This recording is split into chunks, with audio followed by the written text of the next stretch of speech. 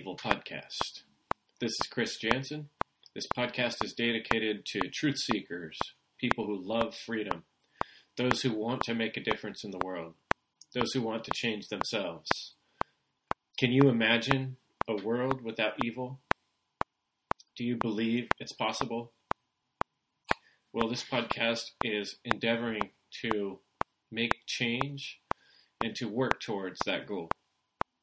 And tonight I have with me a guest, a gentleman named Jim Cost, who is a musician who's been shut down by COVID. Jim Cost has some great insights to share with you tonight, and I'm proud to bring him onto this podcast. So you must do, is it music you do or something? We're talking about gigs? Yeah, I did for a long time. I was doing touring up until like the mid-2000s, and then my mom got sick, and I was just finishing up a tour, and my brother was taking care of her, and he needed help. So I went out to Bethlehem and commuted into the city, and I got work doing like as an adjunct, doing like music for dance and theater and all kinds of stuff like that. Oh, okay. Supplemental musician. And so that's what I've been doing for really the past 15 years, more or less. And then ironically, I was working my way back into getting gigs, and literally the night I was going to go to my first jam session was the first night of the lockdown here. Wow. So it really just kind of, it was funny. So it was really poignant to have happen what happened. Yeah. It's like the timing is like, you have to ask, is it meant to be? Is this all? Well, it's a combination of, it made me think about a lot of things, and as things, really the news kind of tightened here, it made me think more or less that, what I really saw, Chris, was that a lot of my colleagues were really buying into the whole scamdemic, right? Mm-hmm. And they were really posting to the point, people were like virtue signaling and doing all this stuff.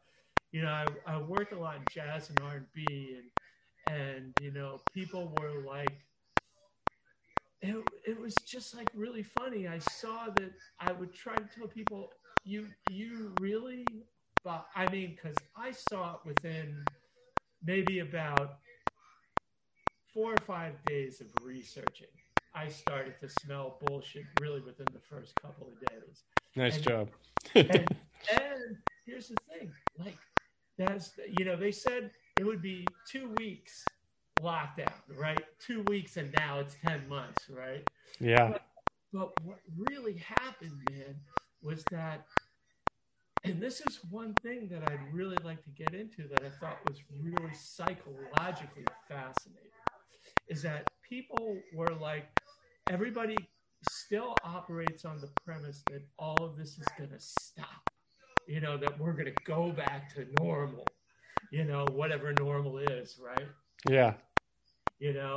And people were all saying, oh, when everything reopens and our gigs come back and all this stuff. And there are a couple friends of mine who really got this, right? And these are the guys I kind of bonded more tightly to. We'd say, yeah, man, New York's a wrap. It's gonna be, it's gonna be a ghost town before you know it.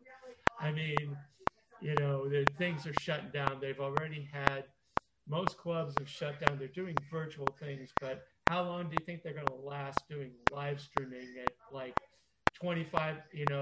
They don't even have 25% capacity. Basically, clubs were operating on having, say, 3 or 4 nights of packed houses, sets, having like 70 people, per set, turning over 70 people every set, every hour and a half. They'd have people that stay. Now, and then that dwindled to 1 or 2 times at 25 people. So you do the math and say how long that's going to last. Yeah, how can they keep the doors open with that little tiny bit of money coming in, right? Well, a lot of it went down to people were donating. They had some underwriting from people who had, um, like, there were some people who had money. Like, for example, Wynton Marsalis basically paid the whole Jazz at Lincoln Center Orchestra salary from September to January when things are supposed to reopen. Wow. Able to do that. But that's like the most exceptional NBA quality.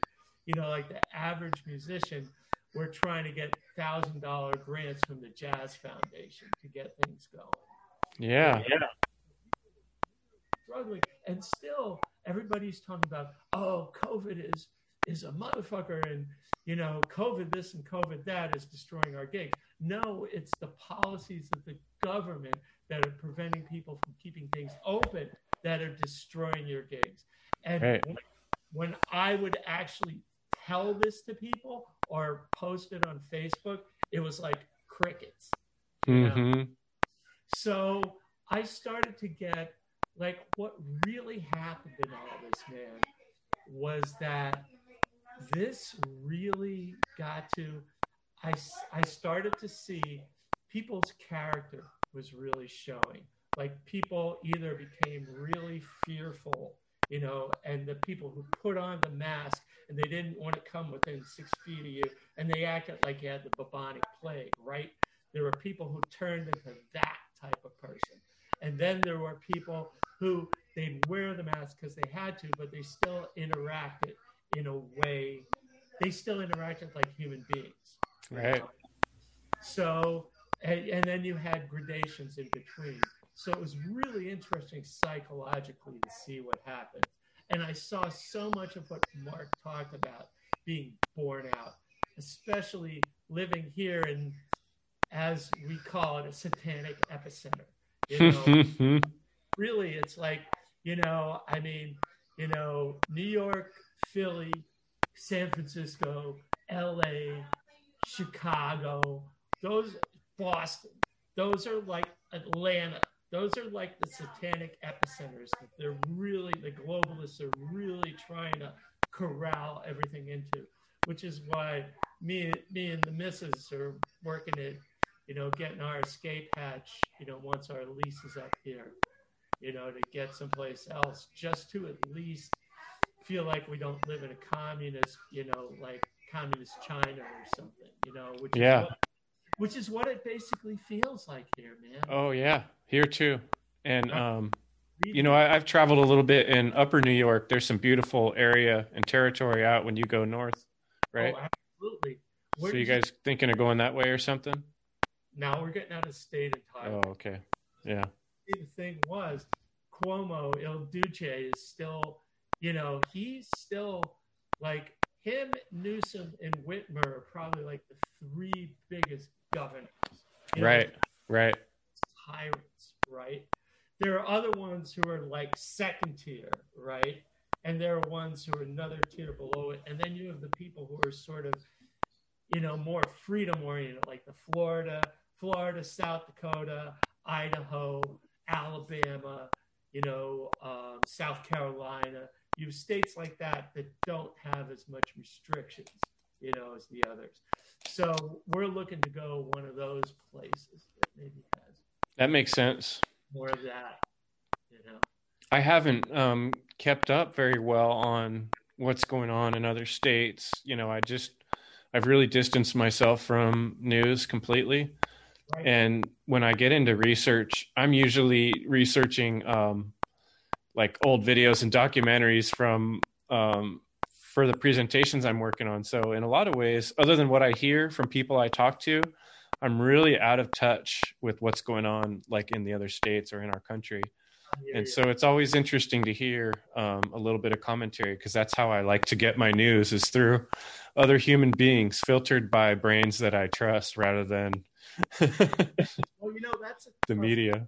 Yeah, exactly. Well, at least the legacy media, as they call it, right? Because the one thing, here's the way I kind of do it, is I don't quite have the psychic buttress to watch more than like maybe 30 seconds of CNN or whatever, right?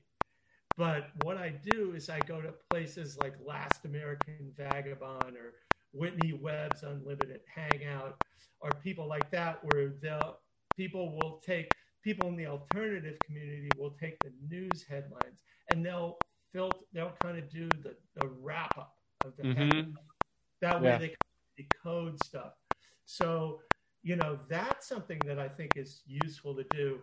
I mean, and even if you don't necessarily agree with that person, right. You can still know it's being filtered through this human being that is more worthwhile to listen to than a scripted person that's just being hired to read what's been written. That's a big difference. Right. A paid liar or somebody actually like, these people like Anderson Cooper is sponsored by Pfizer, Lester Holt is sponsored by Merck, all these, if you really do like your sleuthing, your internet sleuthing, you can find out who actually underwrites all these major anchors, Brian Williams or whoever, or, any of these people. You can find out who really underwrites them, But it's kind of interesting because I like to do the forensic research.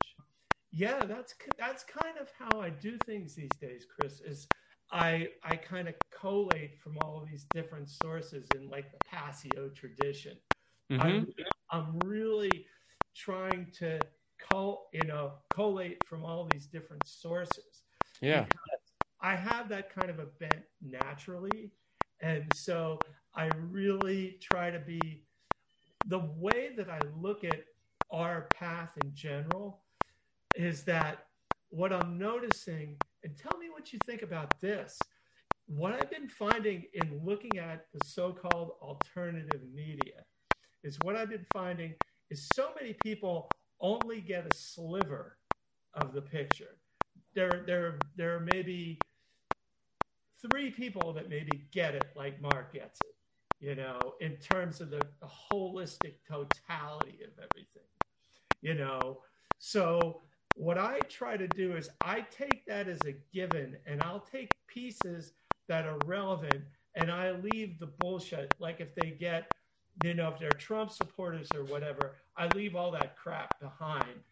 And I take what they say that resonates, that actually talks about, beyond the left-right paradigm. And I try to synthesize that and take that away. But then I realize they're not even close if they don't get the very crucial fact, which is the first thing in podcast 213 that I think is so important that Mark gets, is that, first of all, it's like the whole concept, all the things, all the institutions basically are religions. They're religions in the sense that they're bound, religare means to bind to something. So all these things bind you to that mistaken precept, that ostensible purpose. That's what they bind you to. What we can call it the cover story of what they say they are, like, government and authority. Like you look at the current pandemic, our current situation. People believe in the authority of, the medical establishment, the World Health Organization, Fauci, whoever. They believe in these people as authority because they've been trained from birth to really believe that if this person has a platform, they have the authority. They think, oh, well, if they're on TV, they're on this or they're this, they must have done something. They must have researched or they must have done work to get here, rather than they've bought, like Gates, they've bought their way in with billions of dollars, or they're part of the club, so they get their entrance, or politics, they've been elected, they've worked their way up from a local representative to a state representative to a state senator, and so far up the political ladder. They think that instead of, that these people, they look at it, they look at that ostensible background rather than, let's say, these people are really, they've kind of made compromises to get there. Right. Like how do you prove that you are worthy of being listened to, when you're giving information or taking information? I think of it like, I'm always one to make a symbol or analogy because I've been in construction. I think of like building a house where you start with the foundation. You pour the foundation and then you put a piece of wood on top of that, and then you put the walls on top of that piece of wood, and eventually the roof goes on that. Well, we, growing up in our society, we feel like we've already built that foundation. That happened when we were young in school and the things our parents taught us. And I think folks like yourself and myself have really stood back and looked at the structure and been like, you know what, I need to tear this whole thing down to the ground, even break the foundation out. And that's what I had to do, because I grew up in religion of Christianity, and it really was a excruciating, painful process to go down to the, like with a jackhammer and take apart that foundation and be like, what parts of this are worth saving and what parts are not? And I think that's the true one divide that's really hard to discuss with people, because how do you get someone to really stand back and consider breaking their whole house down when they're gonna, I can remember when my mom said, have you ever heard what the word assume means? And you circle, it makes an ass out of you and me. And we're so used to making all these assumptions that people that have a certain hat with a star on it, or they're wearing a certain costume, that they're to be respected because they've earned it, because they've built this castle over the years, without actually looking at what that is and what are the foundations of it. Right. So I guess what I was going to ask you is, I'm curious, when you broke down your castle, when you started over, what were the things that signaled you to do that? What was the change in your life? Did that happen gradually, or did it happen all at once? How did that work out for you? I think how it happened for me was that I've always been a seeker in some manner or another. And how that seeking applied itself to me, I grew up in a very strict Catholic household. My father was a World War II veteran, sergeant in the Marines. He was in Iwo Jima, and he had PTSD. So what he did was he ran our house like a military camp, and you didn't question religion. You didn't question priests. You didn't question doctors. You didn't question teachers, But the thing was, for me, I always had this thing in the back of my head.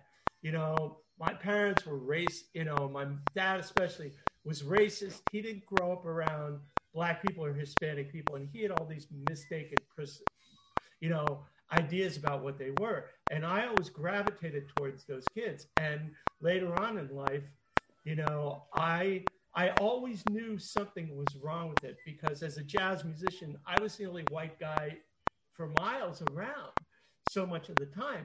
So I got an education pretty damn quick, an on-the-ground life education. But here's the thing, is that I always knew from the time he said this kind of shit to me, I always knew something was wrong. I had this little thing in the back of my brainstem that just said, this is not quite right, what he's telling me.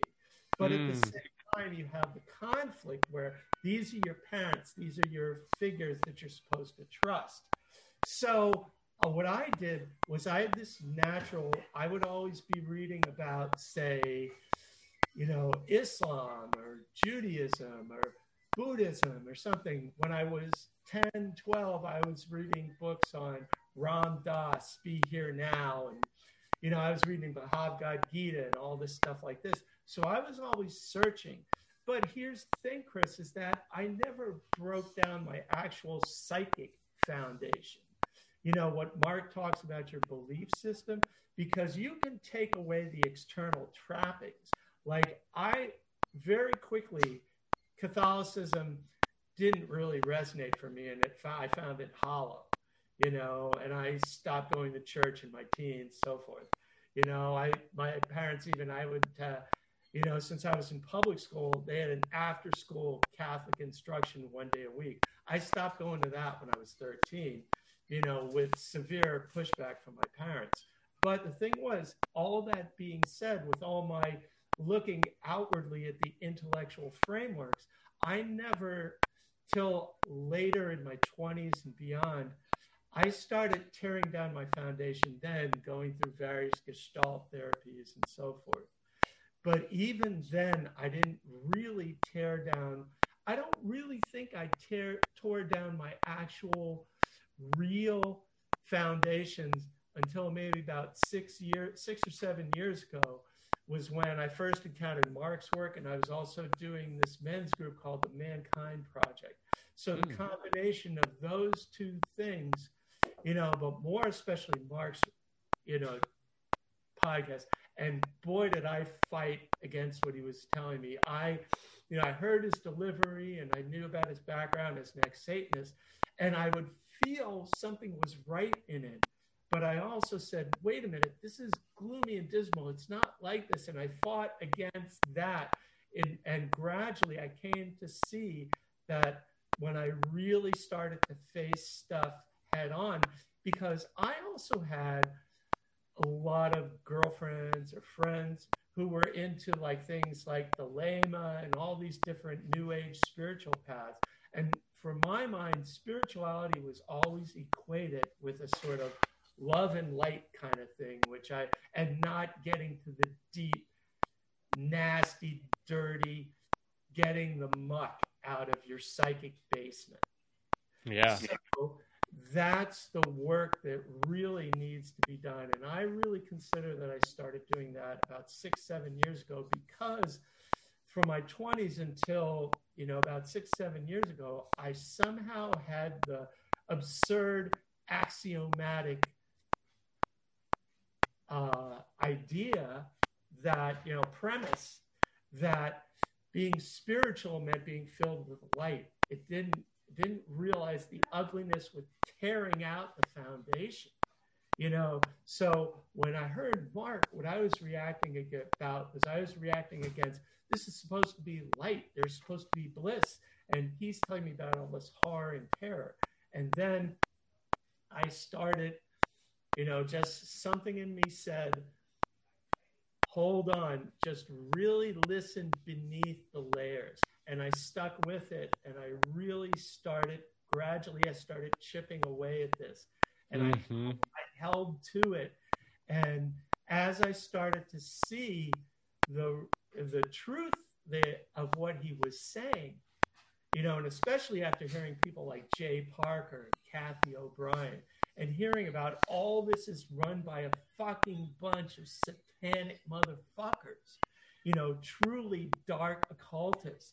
And when I saw the true horror of that, I thought about the thing that Mark says about how if people really understood the true nature of these people, they would be energized to get out there and scream the truth from the rooftops. And I think so many people have not got to that layer of understanding that, like, what even people in the truth community, the so-called truth community, what I'd liken it to is they're kind of seeing, you've seen the first Alien movie, right? Oh, yeah. What they see is kind of the baby alien that first pops out of John Hurt's stomach. Mm-hmm. That's what they see. They see this tiny little thing. But then at the end of the movie, when you see this big towering thing that takes up the whole screen, that's what it really is. And not only that, but behind that, there's a whole planet of them. Absolutely. You know, that's just the tip of the iceberg. And, you know, that's why I always really like the movie The Matrix. Right. because it really, shows the awakening experience as this really scary, tough thing. He wakes up in this pool of, with all the stuff connected to him, and he's ripping it off. And then he winds up in the spaceship and he's like in bad shape. He's got nothing, and that's how I felt, kind of coming to some of these realizations. And I realize now, the people I talk to, like, it's one thing talking to people like yourself that have already done a lot of this work and we're on the same page. But the real tricky part is talking to other people that haven't taken the time to go down some of these roads of research that we have. I can remember years ago, looking into like the technotronic or the technocratic agenda, the New World Order, and these type of things, and listening to hours long podcasts of different speakers. I remember the Peace Revolution podcast. I've gotten back into that through Richard Grove. And this were all on this pathway before I discovered Mark Passio's work. Right. And like, some of those things were hard to get through. They took a lot of time, and you're kind of putting these pieces together and you're realizing that, okay, there is this grand conspiracy, and part of you is always doubtful of that, because most of the world is doubtful that how could everything be so controlled by one source? That's what people always have told me when I try to bring these things up. They don't want to believe that that's possible, that how could a government be organized? We know how crappy they're run, Yes. But we're saying, no, behind that, there's something else. Behind that, there's something else. It's like layers of this onion. So tell me a little bit more about your research and how you've peeled apart those layers in a way that we can kind of make sense to other people. Right. I think what it is, for me, I've peeled this apart because I've kind of taken the holistic approach. I look at it as you kind of have to do this, to bring this out to people who may not be ready for the full-on occult aspects. There's multiple layers that you can get to them. And so much of it can be connected by using the trivia method. Simply use logic in applying to a precept. Like, for example, you said about how people say, oh, how could all this be connected? Governments can't even get their own shit together, right? But then, you look at it this way, say, okay, if you think that's the case, if you think things are so chaotic and disorganized, look at a very simple example. Okay, we saw in the last presidential campaign in the US, Biden said, build back better. Justin Trudeau in Canada said, build back better. Klaus Schwab says, build back better. Now, can that catchphrase be simply a coincidence, or is that a thing where that missive came from the top down? Klaus Schwab and the World Economic Forum, gave it to their think tanks to give to these presidential puppets, and. Just let's take that as a premise. You can say to people, is it possible that these people, you think it's random that these things happen, but think of it as the world is, even if people are supposed atheists, there's a secular concept called intelligent design, which means that there's a governing intelligence that brings the universe together. And you start to see patterns if you look for them. Rather than saying, for example, how could these things be all connected? Instead of saying, let's look at it this way. Instead of thinking how they can be connected and some kind of grand conspiracy, let's start looking for patterns. Now, the fact of my bringing up the one phrase that Biden and Trudeau and Klaus Schwab used is one example of the pattern. You can take it further and find these ways to connect these things at multiple levels. And if you start looking for patterns and really start connecting dots in that way, then you start to see if you're able to do that in a very forensic way and allow for the fact that this may be something that may shake your foundations, because the way that these people who are doubters, the way that they've been indoctrinated from day one is they've been indoctrinated through the so-called educational system to look at things from a random point of view, like, oh, there's no connection. The world is random. And then you have French existentialist literature and atheism and all these things that are saying the world's just random, and you have various nihilisms and so forth. But the thing is, so people have been conditioned by that aspect, even if they're not atheists or nihilists, they've been conditioned to accept that as a strong possibility because they haven't been trained to do pattern recognition. So if you hook them in by saying, think of yourself as a forensic researcher or a pattern, pattern finder. Look at it this way. And then once you start to see things in these ways, set aside your preconceptions. And if something's uncomfortable for you, accept the uncomfortability. Because, that's where a lot of people start to chafe and balk against these type of things, is they start to feel emotionally uncomfortable. And when they start to feel that level of emotional uncomfortability, they drop all this line of inquiry like a hot potato. So, the short answer is, yeah, they do this by, but I think the way to do it is you have to get them in through a line of inquiry. Some people you can get by a frontal assault, Some people you can't. You have to go in surreptitiously.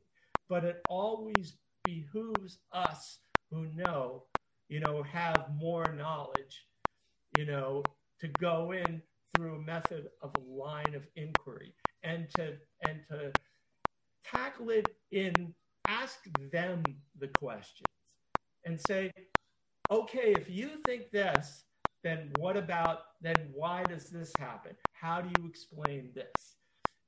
Put that kind of question to people. And, that could be a really good way to start things. You kind of have to read people. I mean, the one thing that I've been really lucky about is my background as a performer is I love people. I love talking, obviously. I love talking to people. And what I do is, I love to get in and kind of read people and see what, read their verbal or non-verbal cues of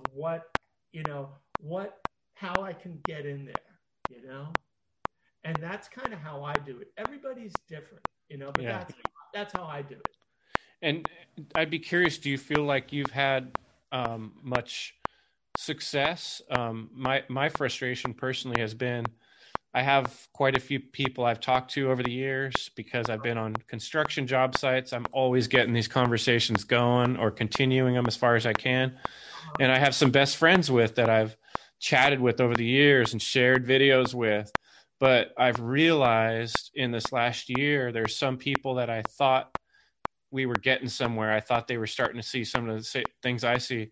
And now I can see like a big curtains come down and it's like, nope, we're miles apart. Right. And it's scary to me to realize I don't really feel like I've gotten through to people the way I would have thought maybe I had. So I'm curious what successes you've had and whether you feel like you've been able to make an impression on people or see people actually change. Is it possible? Wow.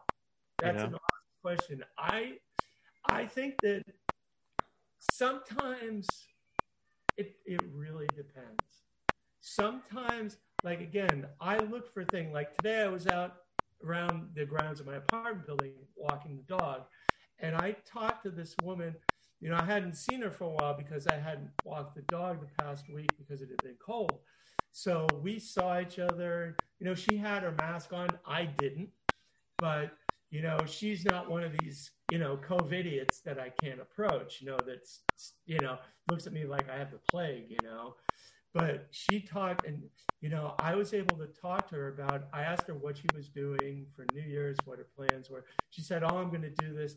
And we got to talking, and I said, oh, well, when she talked about testing and you don't know this, I said, well, did you know about the COVID-19 test? Did you know, let me tell you something. I don't think somebody in your age group really has a lot to worry about.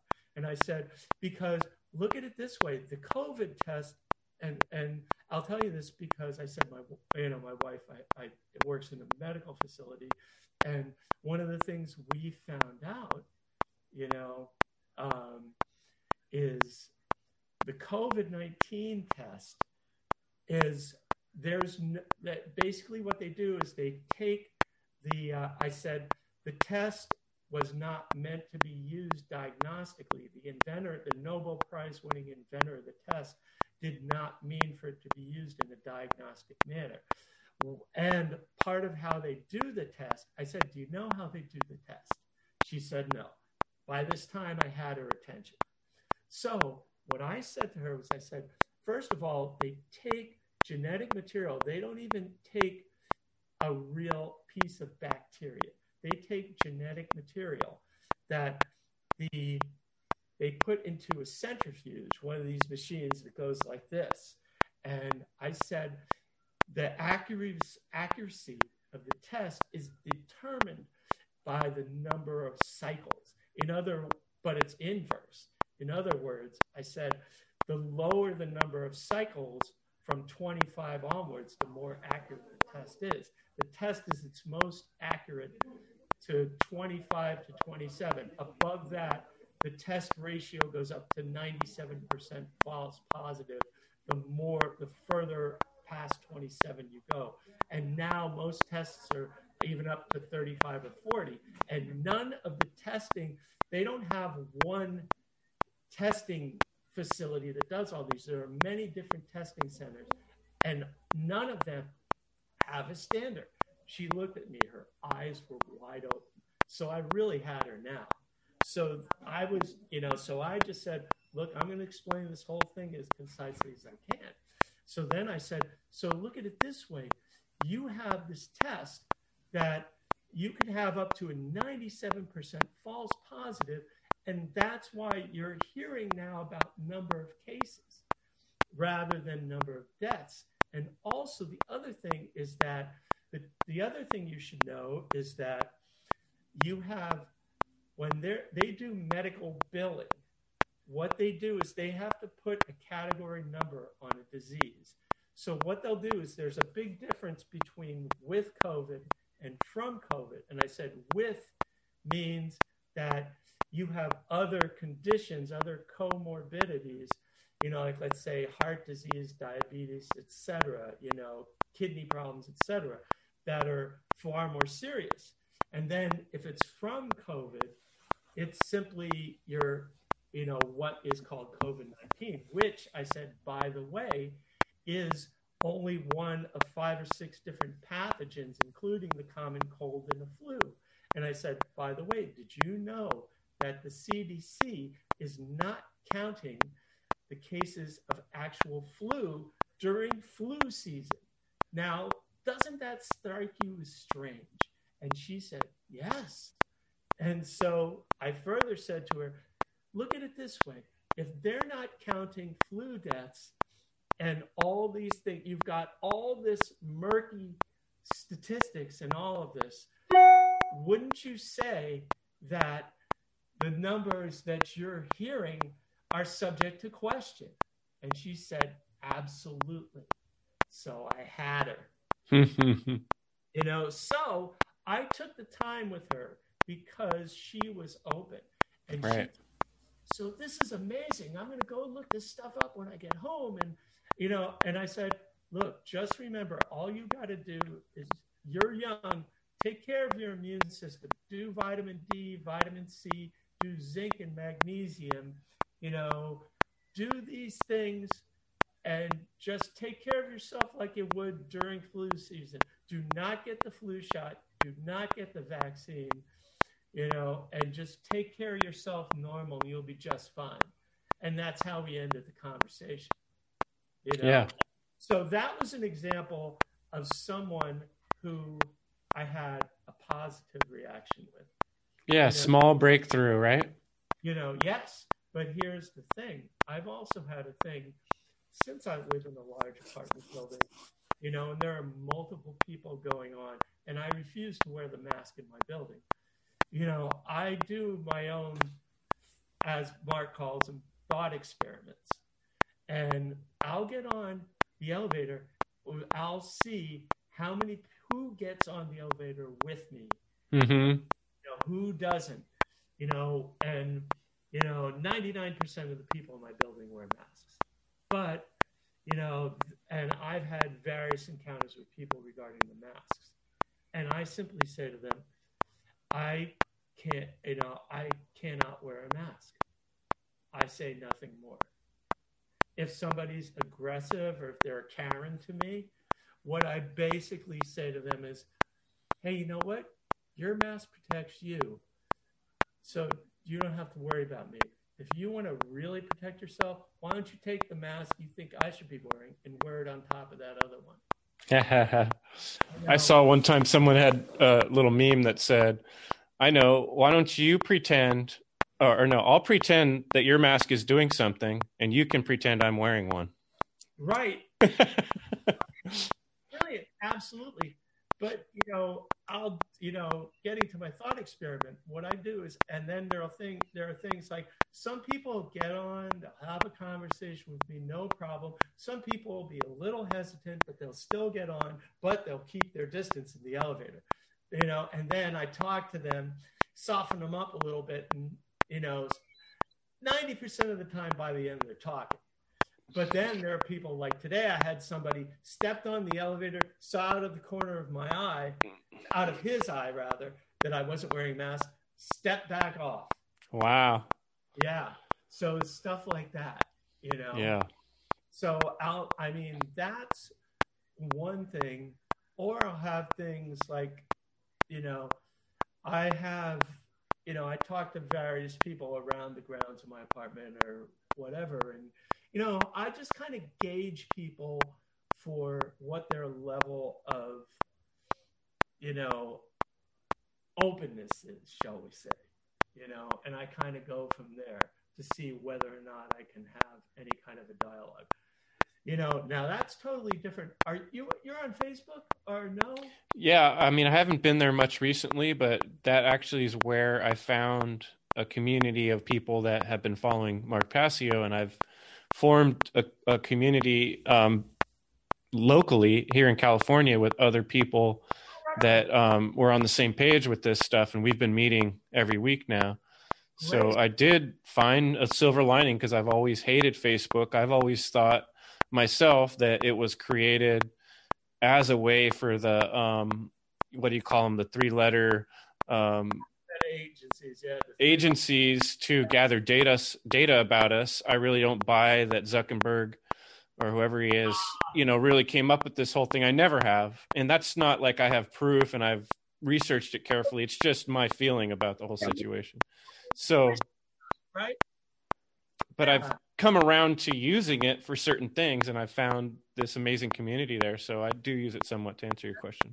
The reason I ask is that, you know, I think largely what is useless on Facebook and really a waste of psychic energy, I'll have posts up, you know, I just have no compunction. I post everything because I feel like, you know, people have to know. And this is one way to get the word out. You know, I'll do it on all the platforms just because this is a way to get stuff out. Besides, you know, I just bought a WordPress site and I'm going to start publishing things on Google's site, you know, Google Blogs for now until I get my site up. Right on. But the thing is that, you know, a lot of times people will come on and you've got COVIDiots or various people, you know, who are, you know, who will post and aggressively try to shut you down with stuff. And sometimes I engage with them. Like my rule is I'll engage with them once and that's the only chance they get. You know, sometimes I'll explain. And a lot of people have fallen off, but I also gotten shadow banned a lot, I haven't been outright banned, but I know a lot of people don't see my posts, because of the algorithms. But, I just put it out, and I copy and paste shit and put it out to various platforms. So I don't just do it on, Zuckbook, But the reason I was asking is because I think in a large part, social media for the purpose that a lot of people use it for is useless and psychically draining. And I think that people have to. There's a guy, have you ever heard of Thomas Sheridan? I've heard the name come up, but I don't know his work. By the way, he has 2 phenomenal books on psychopathy, and which I highly recommend. They were one thing while I was just starting to do the work with Mark. His 2 books, I think one is called Puzzling People, and I forget the name of the second, but both of those were instrumental in terms of really seeing the true nature of psychopathy. And what really helped me, along with what I was researching, with Mark's work, and Jay Parker and other people, is that I really got to see the workings of psychopathy and trying to apply it to the outside world. So I highly recommend him for research. Yeah, thanks for sharing that. And he also has a great book called Walpurgis Night, which is a book about the occult roots of Nazism, which is a phenomenal book, by the way. Great primer on that for a lot of people. I highly recommend that. But,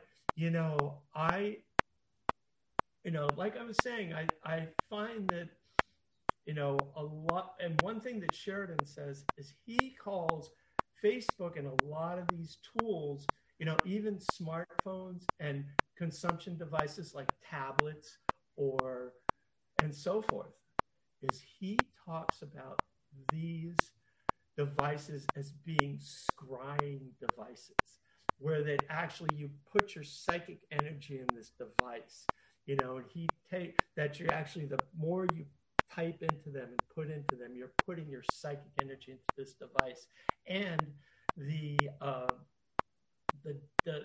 device sucks into your psychic energy.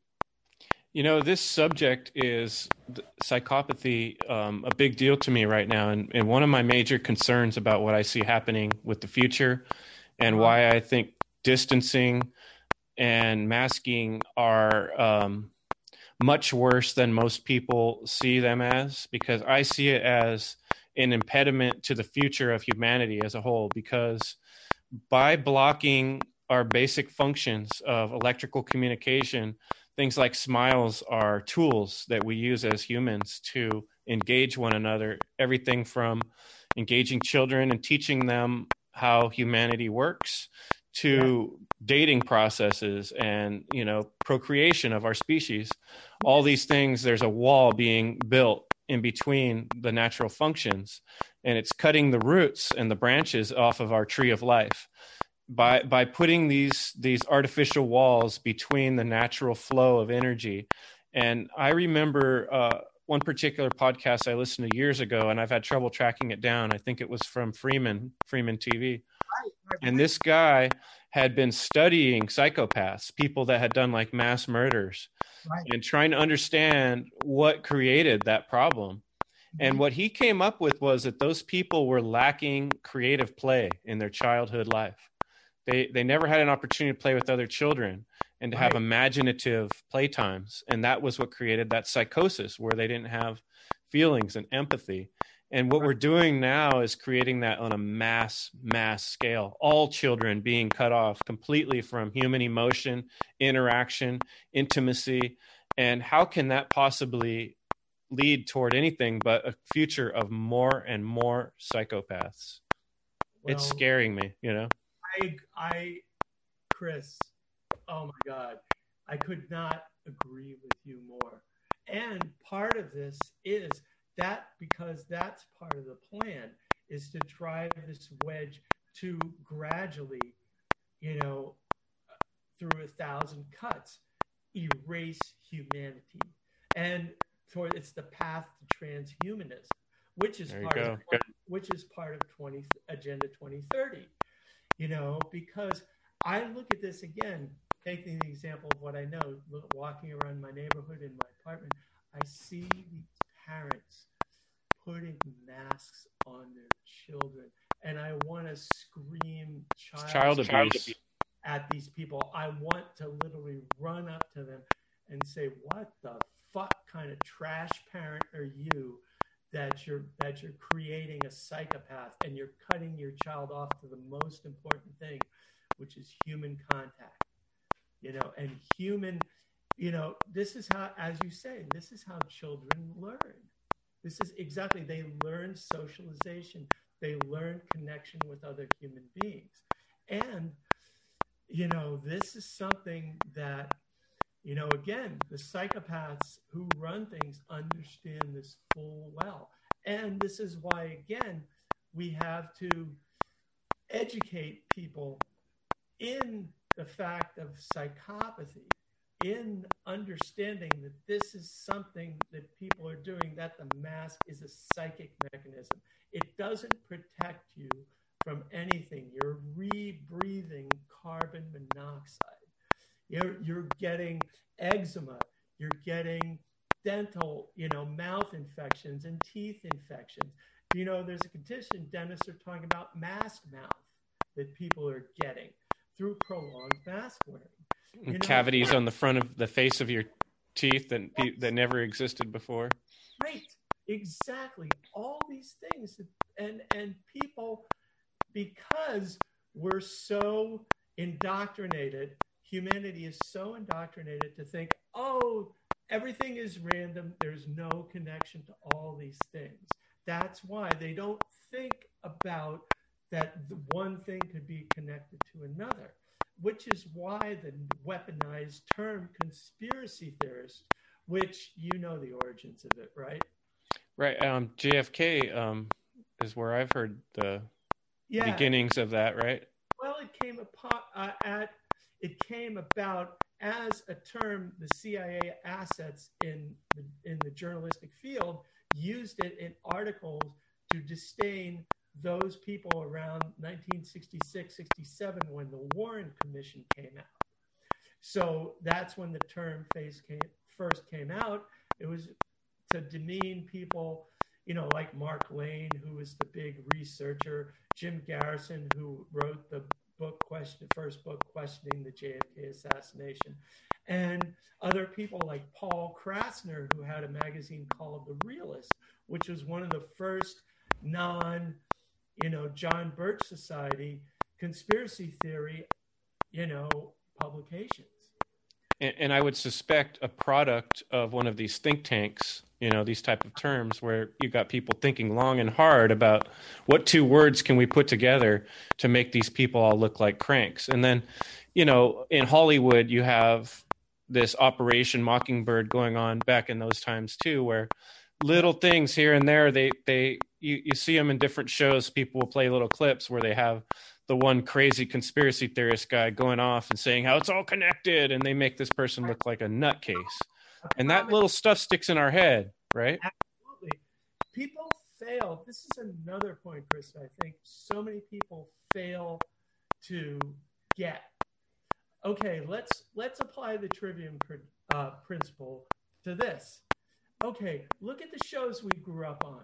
What were they? Outside of situation comedies, right? They were lawyer shows, cop shows, doctor shows about some kind of government official, some kind of movies about the good president, the good senator, the guy who was just like everybody else and wanted to do good, right? The doctor who really cared about his patients. In my generation, it was, Marcus Welby, MD, as a kid, Dr. Kildare, and all this stuff, but then you had ER, St. Elsewhere, all these shows, the doctor soap operas. Doogie Howser, I remember. Exactly. The Kid Genius. The people, hey, they're people just like you and me. They have human problems just like us. The cops, they all have human problems just like you and me. The military, they're human beings just like you and me. Instead of their parasitic order followers, they're Eichmanns. basically, so think about that. We were indoctrinated. That stuff plays into your subconscious with the whole mechanism that the TV operates on. Even the old time CRT cathode ray TV tubes, and the frequencies. This is one thing I know about as a musician. There are certain vibrations that the TV operates on, certain number of hertz, that you don't hear, that sets up certain brainwave patterns in you that make you more receptive for these things to be planted in your subconscious. So therefore, what do you think? Hey, doctors, lawyers, cops, military, government officials, they're people just like me. They have the same problems. They're good people, instead of they're power hungry secondary or primary psychopaths. The people that realize, you have people, or it's like Mr. Smith Goes to Washington, the homespun guy who goes in and wants to do right against the machine, all this stuff like that, where, it's movies that are beloved for generations, but it's all propaganda. And until you see the propaganda, it's like everything else. Once you're able to decode the propaganda, you can see really, really easily, you start to see these patterns and these connections. And it's not a question of being the crazy conspiracy theorist. It's a question of using the brain that creation and God gave to you and making these connections and using the trivium principle to make these logical connections. And then beyond that, something I try to emphasize a lot is the power of imagination. Yes. Is really what's been destroyed in all these structures we've set apart. Like we've talked about the health industry, we've talked about religions. Well, these are all different religions now that we're looking at in this bigger point of view. But you talk about government, you talk about school systems, you talk about the law systems. All these are setting these default paths of thinking. That these are the roads you go down. You turn left here, you turn right here, and that's how you get to solutions. These are the solutions, right? But the deeper level of being an individual, being and using your imagination, is always looking for another option that doesn't already exist, yes. And to work towards a future or work towards building something that doesn't exist yet. And the most amazing people we can think of in history that have done truly great things are people that were able to think outside of these boxes. And we're so trained to fall into these default pathways, these default boxes that have been created for us. And so how do you convince people to reignite imagination when all these structures in place have done the opposite, dampening that by providing a default answer to every question? And so when I try to describe to someone the idea of anarchy right. means no rulers. Immediately, people's minds go to the last guy I brought it up, Gangs of New York is what he said. That's what you want. You want Gangs of New York, gangs fighting each other. So his mind could only go to a default setting. It couldn't imagine. I'm saying, let's just talk about imagination. Let's imagine a better world. What would it look like? Can't right. do it. Right, because they think, again, a masterful piece of propaganda was taking the term anarchy. It doesn't only mean no masters and rulers, it means no slaves. That's the other part. You're not enslaved to anything. Everything is voluntary. Complete people work together. The closest thing I've heard is there's the concept of Ubuntu in Africa, which is, South African language, is basically the idea of communal living, but it's the idea that we all come to a decision, through consensus, but we all come to terms. We talk things out, and even if there's an idea that becomes agreed upon as being the best, it still gets to by a situation where everybody listens to everybody else, and because the pace of society is slower, they're able to make these decisions collectively and come to an idea where everybody has a hand in the decision, but nobody gets left out. Tell your friend, here's one way to counter your friend who says about anarchy being gangs of New York. And I would say to that person, well, do you realize the actual concept of democracy is really where if 51% of the people get their way, 49% are really pissed off about it.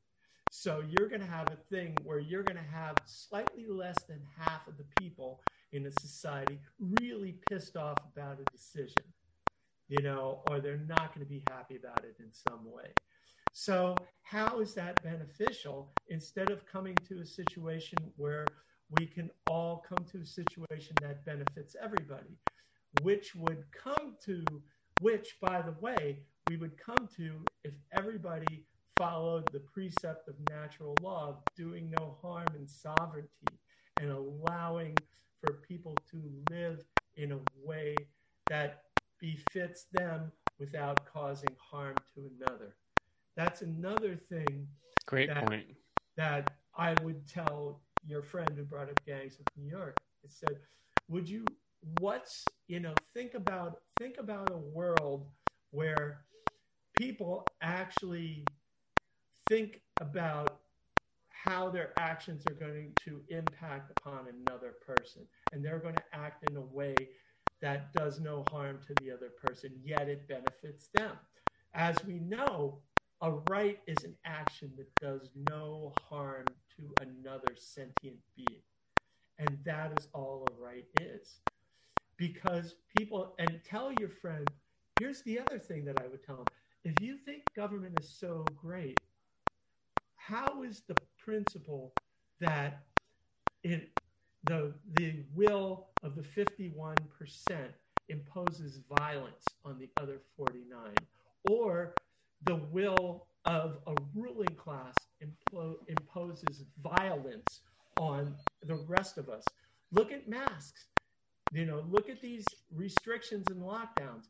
This is the clearest example of government as what it really does, and pardon the pun, unmasked. They're doing it in a way where these mayors, governors, are causing violence to people's businesses, to people in general, by having them cover up their humanity. By restricting people from making a living.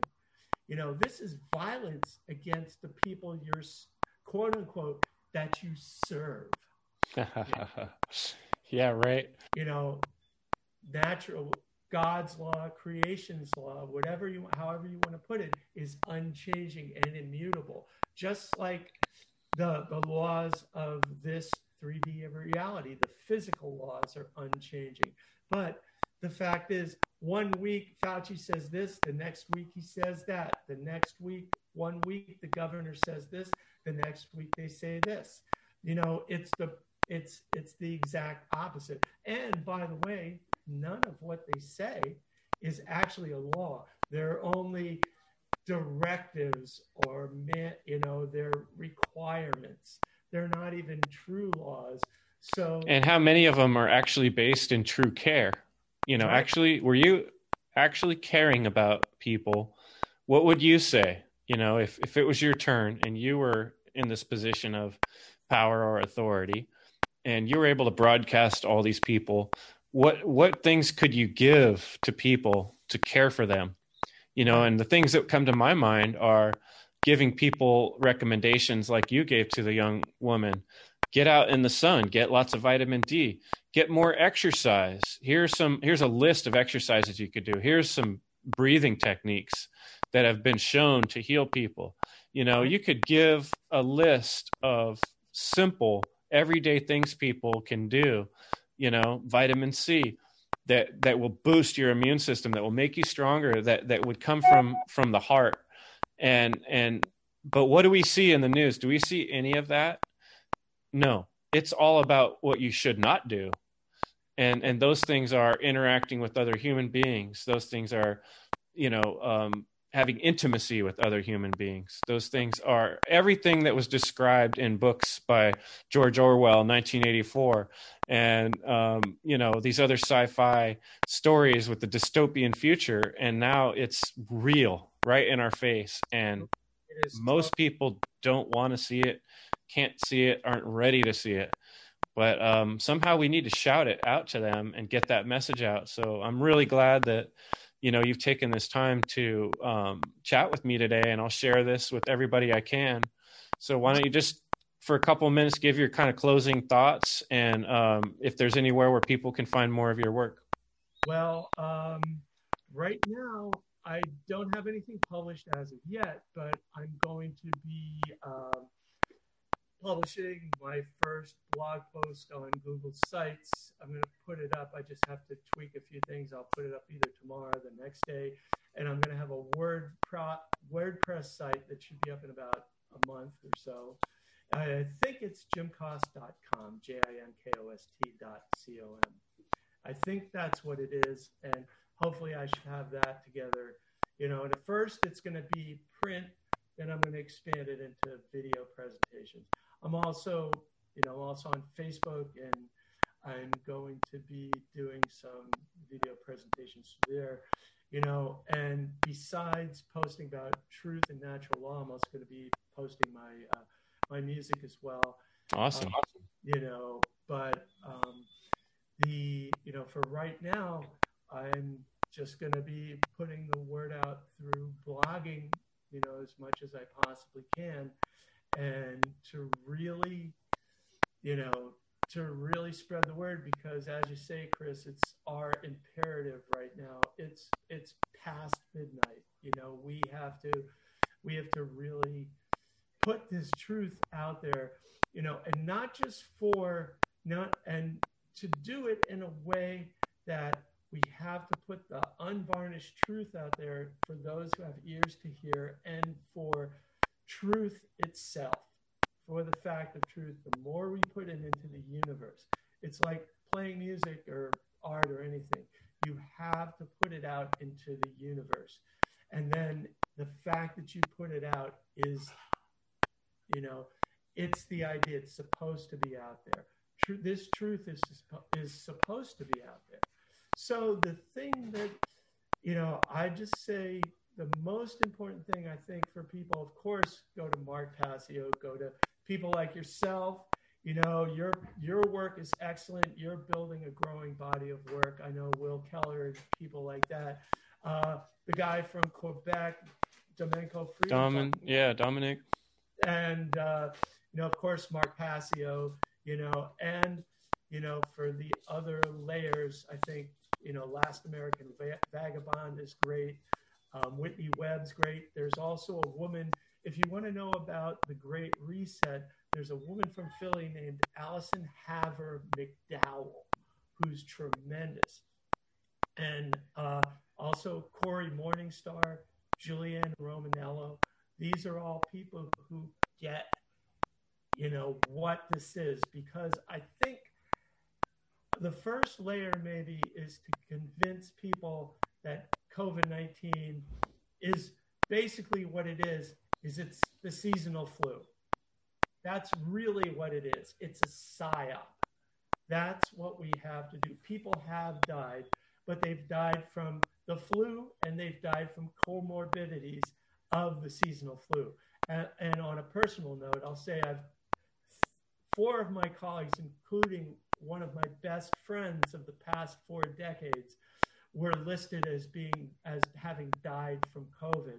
And I know for a fact my good friend did not, because he had other comorbidities, diabetes, dialysis, so many things. I mean, the last time we saw each other, he was literally looked so unwell.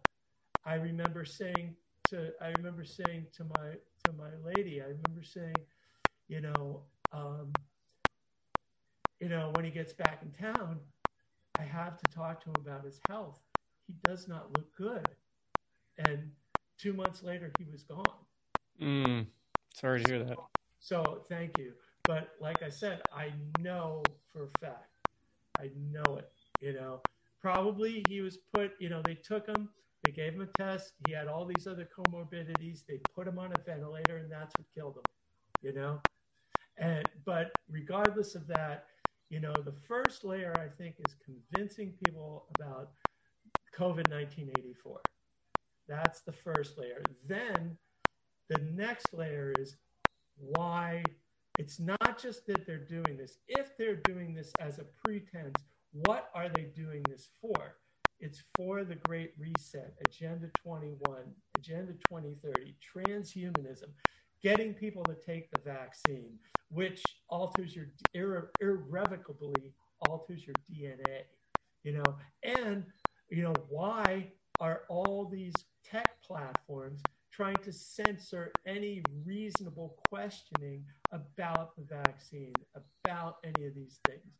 Why are they so doubled up against this?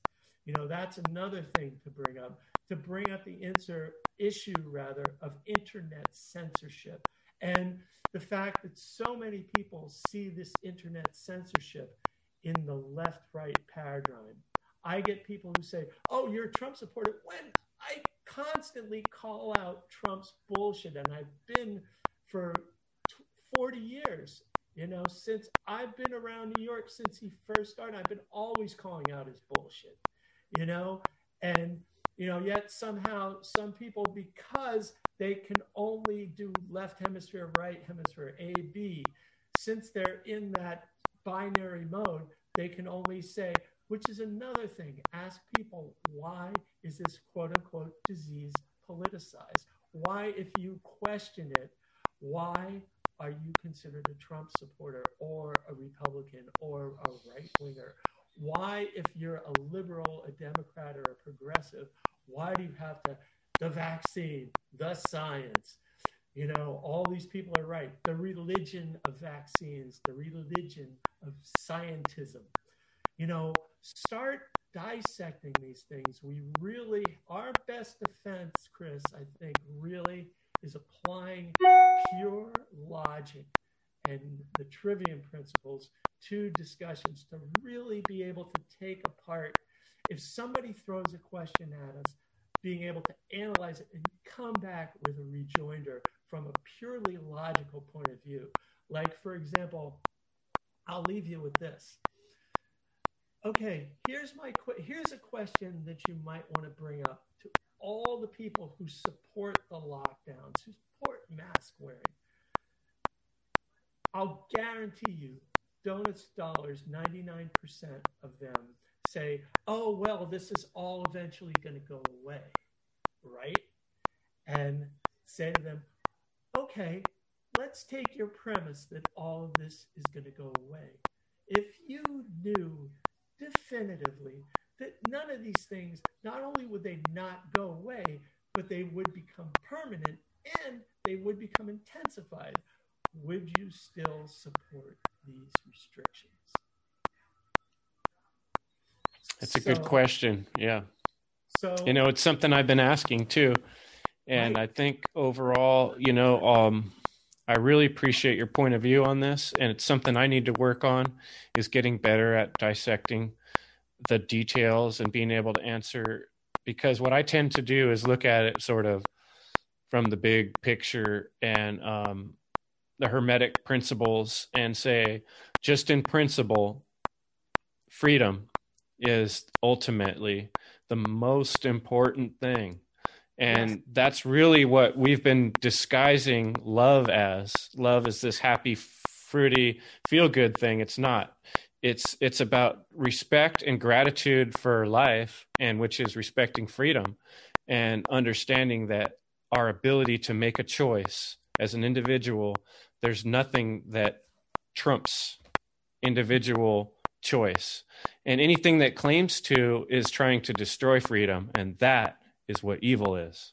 Absolutely. And that's why I created the End Evil website, endevil.life, and that's why I'm continuing to say over and over, evil is the destruction of freedom, because to me, that is the key issue. Everything else is details and, smaller points that people need to get eventually to before we actually make a change in the world, is an understanding of the value of freedom. So I think that's a good spot to end for today. And I think I'm really looking forward to continuing my discussion with you, because I can tell you've got a lot more to say, and you've been thinking long and hard about these and doing a lot of research. And I really appreciate that, Jim. So thanks for sharing with me today. Thanks, Chris. Thanks, brother. Appreciate and I think it's going to take me a little bit to finish this episode up. So by the time you get your blog up, I'll probably be able to link it to this episode. I think it'll be a couple weeks before I put this out. Right on. Yeah, I hope to, like I said, my hope is really, like I said, I'm going to start on Google Sites for now. And, just to get some shit up and start publishing at the rate of, I want to start one a week, just like clockwork. Get in the habit. Yeah, that's the way to do it, bro. Yep. Habit. Then next, what I'm going to do is I'm going to start adding a second, and then do 2 a week, and then nice. Going from there, and then eventually just becomes part of your routine. Right, and then get the thing of where I can maybe do a video, and then start to do, maybe in a month, do a short presentation, something not complicated. Mm-hmm. Something, just to get something out there. Hit this on a couple of layers, couple of tiers, because I think that's really important. I think, it's really funny. The thing that I found is I feel like since I've really, over the past couple of months, what's really happened since I realized that pretty much my career playing live music is pretty much done with the way things are going, because it's sad. Well, I've had but it's opening a new door, right? Oh, yeah, but I've had a lot of grief about it. That's not to say my career as a musician is done. My plans are to do stuff on Zoom and live streaming and so forth, just because I refuse to follow these dictates of wearing a mask. Like, good for you, my man. All these people who are, like, I'm seeing all my colleagues who are doing these live streams. Chris, it is literally makes me almost cry to see these master musicians playing with masks up to their fucking eyes, unless they're brass players.